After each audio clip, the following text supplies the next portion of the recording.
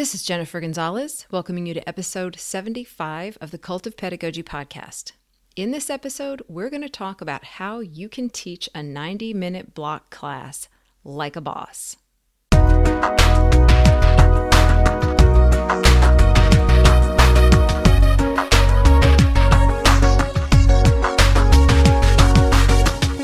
going to read you portions of a letter written to a Charlotte, North Carolina newspaper in 2002 by a first-year math teacher, a man who was vehemently opposed to block scheduling.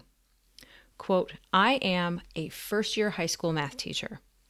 My school operates on a block schedule, a concept I had never even heard of until I accepted this teaching position. My observations of block scheduling have been a shocking education for me. Block scheduling has resulted in less emphasis on core content and more on gimmickry.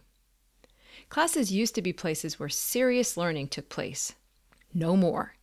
Under block scheduling, they have become little more than glorified playtime periods.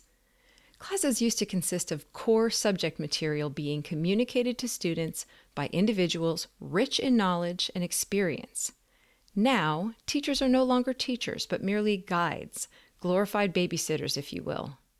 Under block scheduling, the students are now in groups trying to discover facts that used to be communicated instantly when teachers actually taught. It's obvious that this format wastes valuable class time, and that doesn't include the time students waste by talking, singing, and becoming restless all around as a result of the lengthened class periods. This letter articulates the concerns some teachers, parents, and even students have about block scheduling, where class periods last 80 to 100 minutes and only 4 classes are held each day. This type of schedule became popular in middle and high schools in the 1990s as an alternative to the traditional schedule, where students attend the same 6 to 8 classes, 45 to 50 minutes each every day. The idea behind the change was that with less transition time between classes, fewer instructional minutes would be wasted, and the kinds of behavior issues and bullying that can crop up during class transitions would also be cut down. On top of that, having extended blocks of time would give teachers the opportunity to dive more deeply into their content. And in many cases, schools have been successful with block scheduling. They've even found solutions for some of the problems it presents, like offering shorter periods for classes like math and band, where consistent daily practice is more important. But one issue with block scheduling seems to persist. A problem that is highlighted in that letter I read. A problem that is still voiced by teachers and students today. The ineffective use of the longer block of instructional time. So that's what we're going to focus on today. We'll start by looking at the mindset that causes a lot of block scheduling's biggest problems. Then we'll quickly review some best practices for teaching in the block. And finally, I'll walk you through 5 specific structures you can choose from to plan solid, interesting instruction for an extended class period, the kind of teaching that will make those 90 minutes fly by. Before we get started, I would like to thank Raymond Geddes for sponsoring this episode. For over 90 years, this third-generation, family-owned business has been making fun and affordable school supplies, stationery, and toys that students love. Whether you're looking for merchandise for your student-run store, new fundraising ideas, or awesome rewards for your classroom treasure chest, Raymond Geddes has what you need, from school supplies, fidgets, scented pens, non-candy Halloween treats, and much more. Visit cultofpedagogy.com/Geddes, Geddes, and use code COP20 when you check out to get free shipping and 20% off your first order. I also want to thank you deeply for the reviews you've left for this podcast on iTunes. I absolutely love to read these, and every new review gives new listeners more reasons to come check out the show. So if you like what I'm doing here and you think other teachers would like it too, head over to iTunes and leave a review. Thanks. Okay, so let's dig into this. Let's start by looking at one of the main sources of trouble when it comes to block schedules. We're calling this a lecture as teaching mindset. Now, some of the challenges associated with block scheduling boil down to simple logistics, like needing more time for AP courses. And these issues can often be solved with creative scheduling tweaks. But the rest of it, the criticisms lobbed at block scheduling and the problems that can crop up with it can almost all be traced back to one mindset, a single, strong, pervasive belief about teaching, and that mindset is this: teaching equals lecture. This mindset, the belief that lecture is the only real way to teach, causes all kinds of trouble in block scheduling. Let's go back to that math teacher who described the extended classes in block scheduling as glorified play periods in his letter. One likely reason he felt that way was because he saw his coworkers doing something besides straight up lecturing. Here's a line from his letter again, where he longs for the good old days of traditional scheduling. Quote, "Classes used to consist of core subject material being communicated to students by individuals rich in knowledge and experience." What could he possibly mean besides lecture? In this teacher's mind, anything that isn't lecture couldn't possibly be serious learning. And therefore, all the other non-lecture-based activities he observed in his colleagues' classrooms were a waste of time. And to an extent, he may have a point, but bear with me. We don't know what was going on in his colleagues' classrooms. Maybe the other teachers were using some highly effective techniques that he was just unfamiliar with. Or maybe, if his school was like some who don't invest enough in training teachers in different methodologies, they really were just screwing around. Because if teachers don't have a well-rounded repertoire of instructional strategies, methods that they know are effective, they will only use lecture to teach, and that gives them one of two choices. The first choice is to lecture for the full 90 minutes, which bores students to tears, can lead to behavior problems, and ultimately has a negative return, since student attention spans can't be sustained for longer than about 15 minutes at a time.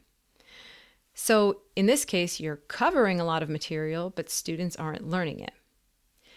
The other choice, if lecture is your only option, is to lecture for half the period, then give students the second half for homework time, or busy time, or free time. This is also ineffective because that means students are actually learning only half the material over the course of a semester or year. This is typically the reason why some teachers object to block scheduling. They say they can't get through as much material. But if these teachers knew more strategies, the remaining time in every class period could be used for instruction that would actually hit more learning targets. So this belief that teaching equals lecture is really the source of a whole lot of problems. So let's take a look at some best practices when teaching on a block schedule.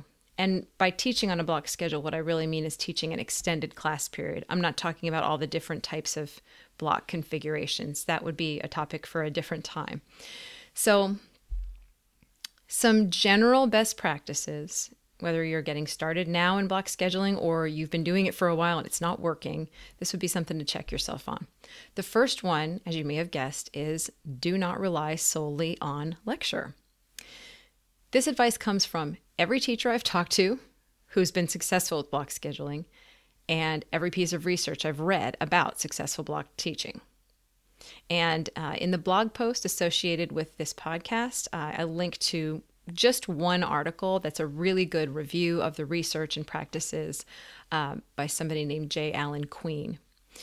To find all of the resources associated with this episode, just go to cultofpedagogy.com, click on podcast, and then just click on episode 75, and you'll be taken to a blog post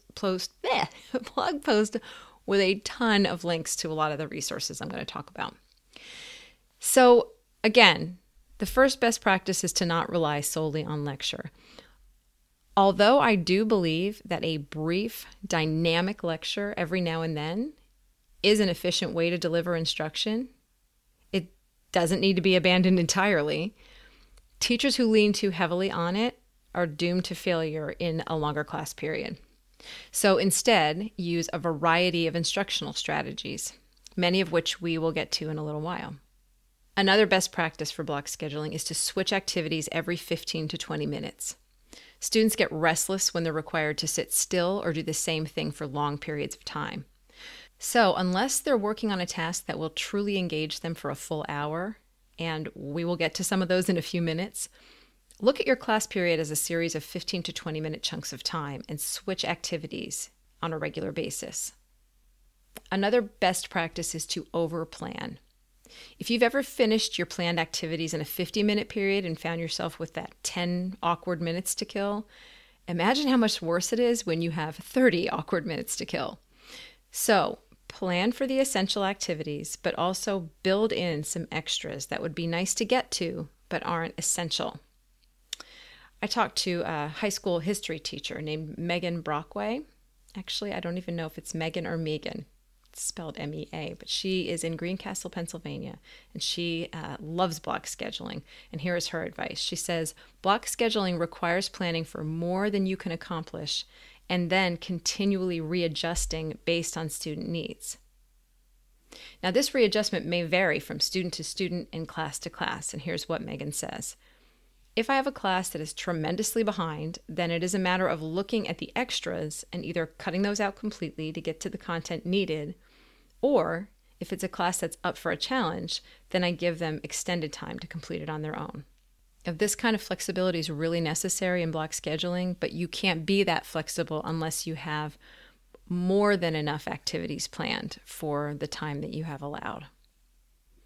The last bit of advice in terms of best practices in general is to use a SMART pacing guide.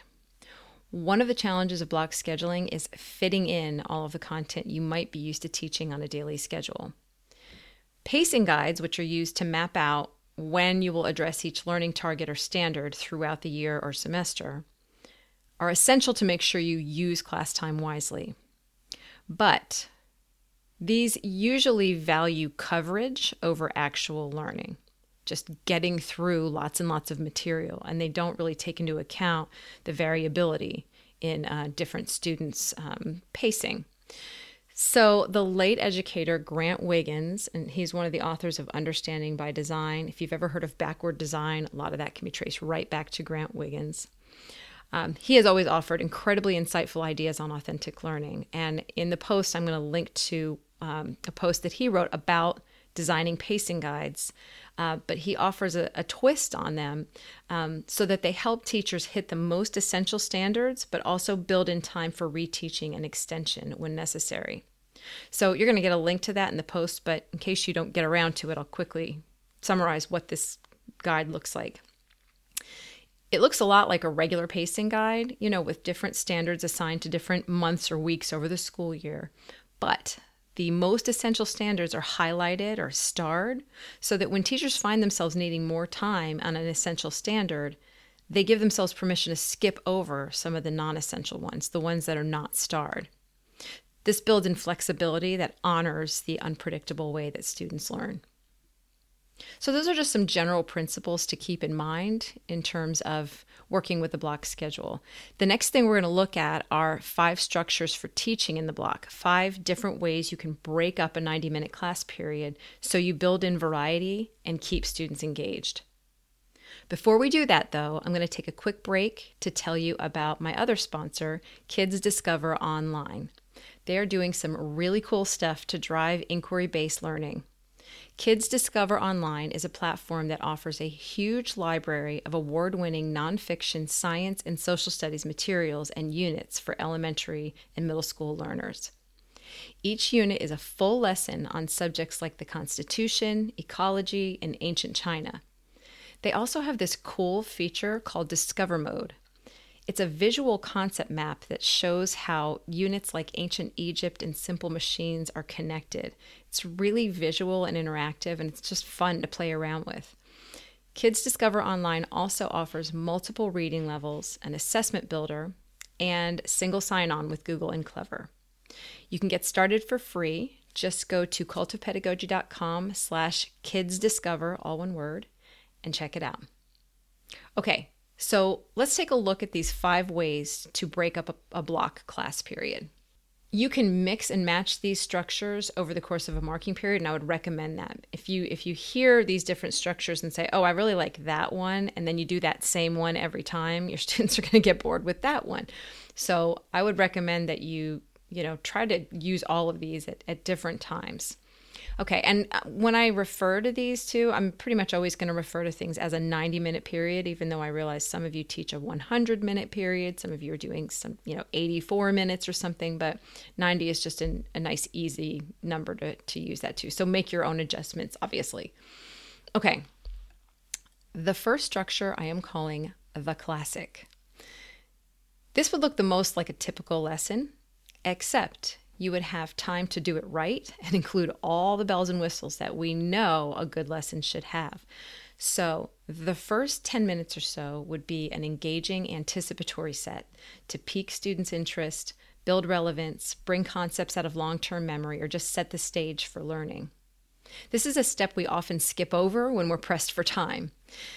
For ideas on a good anticipatory set, I'm linking in the post to a post I wrote about anticipatory sets, and then another link on how to approach your teaching like a master chef.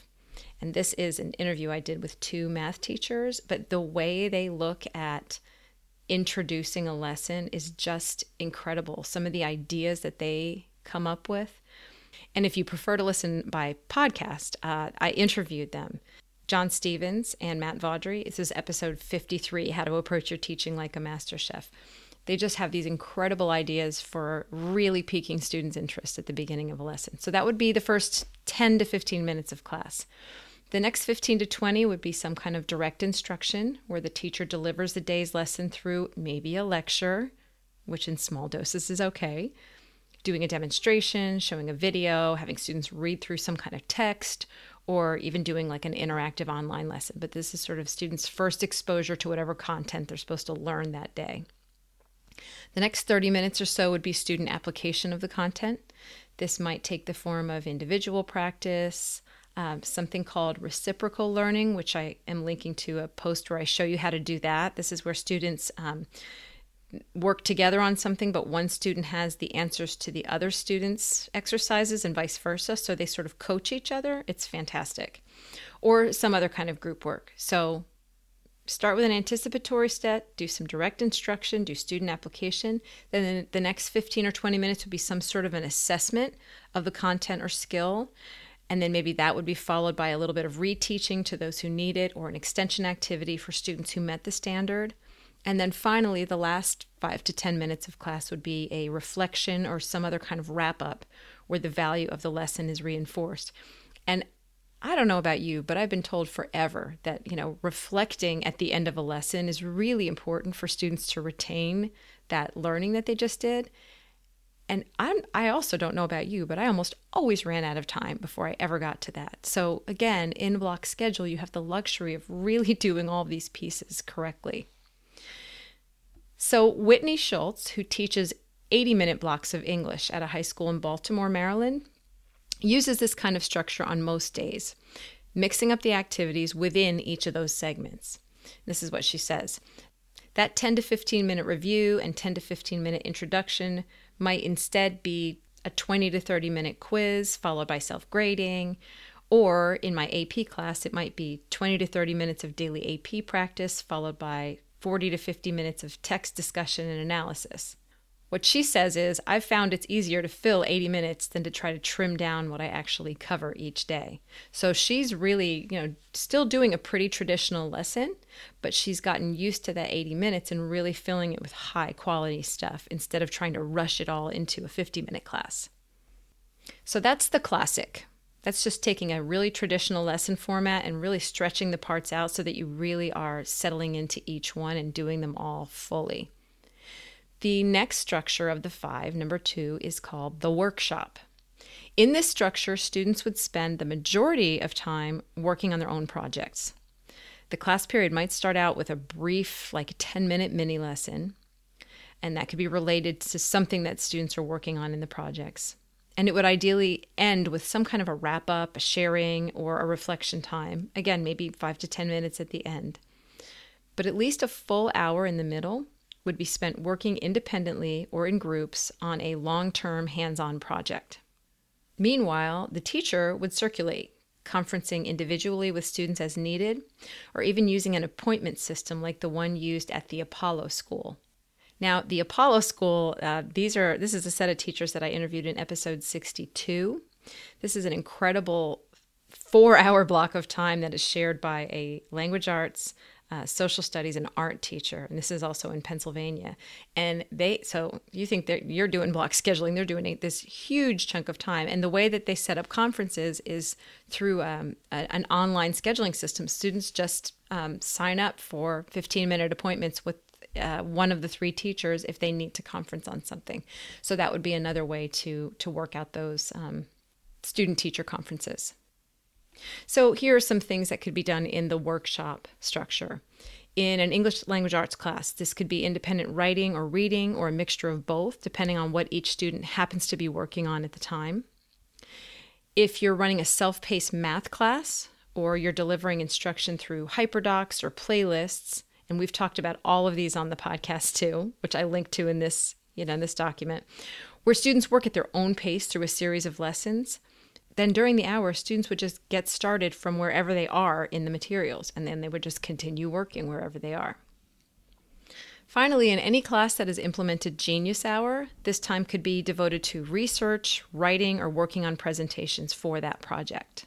And Genius Hour is something we have also talked about a lot on the podcast. More recently, we've talked about it in episode 55. So we've got the classic, the workshop. The next structure is the lab. One big focused activity takes up most of the class period in this structure. Similar to the workshop, except everybody is doing the same thing this time. Whereas in the workshop, everyone's sort of working on their own thing. In the lab, it's one task that everyone is doing. So similar to the workshop, class might start with some kind of an introduction. It might end with a reflection or a wrap-up. But at least an hour is set aside for an activity where the whole class digs into a single meaty task. In this case, the task itself is designed to be active and engaging, so the rule about switching every 15 to 20 minutes is waived this time. The big activity could be any of the following. It could be a simulation or a role play, which can be incredibly useful in helping students understand complex social studies or science concepts. It could be a debate, a Socratic seminar, or some other long-form discussion strategy. It could be a project-based learning activity. It could be a virtual field trip, which Skype offers, and they are amazing, and I've put a link to that also in this post. I can't even explain how amazing these are, but when I saw what you can do with a Skype virtual field trip, it's basically you and your class get on Skype, and you talk to an expert anywhere in the world, and they sort of show you a place or thing. It's hard to explain. The one that they show in the example is the grandson of Jacques Cousteau doing an underwater dive through Skype. So, your kids can go underwater with Jacques Cousteau's grandson. Other activities for the lab format would be something like a jigsaw or another cooperative learning activity. It could be an actual lab. If you're a science teacher, it could just be a lab. And then the last idea is sketchnoting. This idea comes from Jana Mayuri.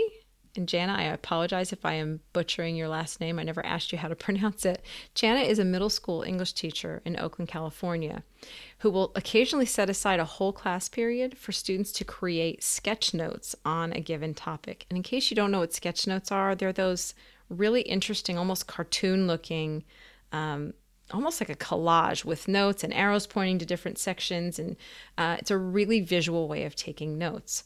So here's how she describes it. She says it starts with a 10-minute rapid-fire warm-up, followed by a kind of, okay, show me everything you know about commercial fish depletion in a sketch note in the next 90 minutes.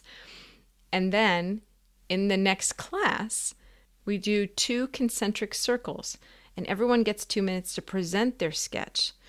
They point out 3 vital facts, the most unique or compelling thought, and 1 artistic accomplishment or challenge. She says the movement and the art are engaging and thought-provoking. So I thought this was such a neat idea because I think to do really good sketch notes, you would need that extended chunk of time. And in the post, I'm linking to a blog post over on Vicki Davis's Cool Cat Teacher website, which is a really comprehensive post on getting started on sketchnoting, if that sounds like something you'd like to do. Okay, so the 3 structures we've looked at so far are the classic, the workshop, the lab, and then the next one is the performance. At the end of a learning cycle, students should ideally have some kind of final product to share with peers or even outside visitors. A 90-minute block class would be ideal for sharing and celebrating this student work. This performance could take many forms. They could be student speeches, a student film festival, a gallery of physical or digital products. This could be, a performance of skits. This could be a reading of poetry or short stories or other kinds of writing that students have done. Really lots and lots of possibilities. So that's the fourth structure. And then the last one I'm just calling the variety pack.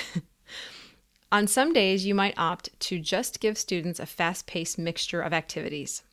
Some that might review previously learned content, some that introduce new stuff, others that do a bit of drill and practice, and even some that are just for fun and enrichment.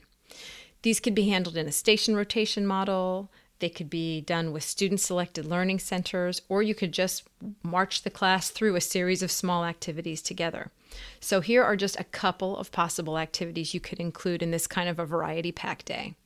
You could do any kind of skills practice, flashcard work, retrieval practice, which is a really important concept where students, call things into from their long-term memory. We talked about that in episode 58, 6 powerful learning strategies you must share with students. You could watch a short video clip, play a short audio clip. Students could do independent reading. They could do journal writing. You could have a short philosophical chairs debate or some other kind of a brief, discussion strategy. You could do a short read aloud from a book that you're reading together as a class. Another activity could involve small group work and some individual work with the teacher. And you could also just incorporate games like you see on Kahoot or Quizzes, or even a non-tech game that I've taught about called Crumple and Shoot, which I'm providing a link to also. So, whether you're brand new to block scheduling or you've already been doing it for years, I hope you've found at least one new idea here to help you make the most of that extended class period and never again be accused of running a glorified playtime period. For links to all the resources mentioned in this episode, visit cultofpedagogy.com/pod and click on episode 75. To get weekly updates on all my newest blog posts, podcast episodes, and products, sign up for my mailing list at cultofpedagogy.com/subscribe.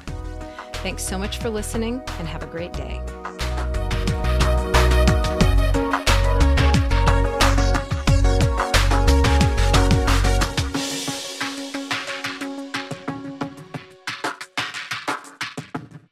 This podcast is a proud member of the Education Podcasts Network. Podcasts for educators, podcasts by educators. To learn more, visit edupodcastnetwork.com.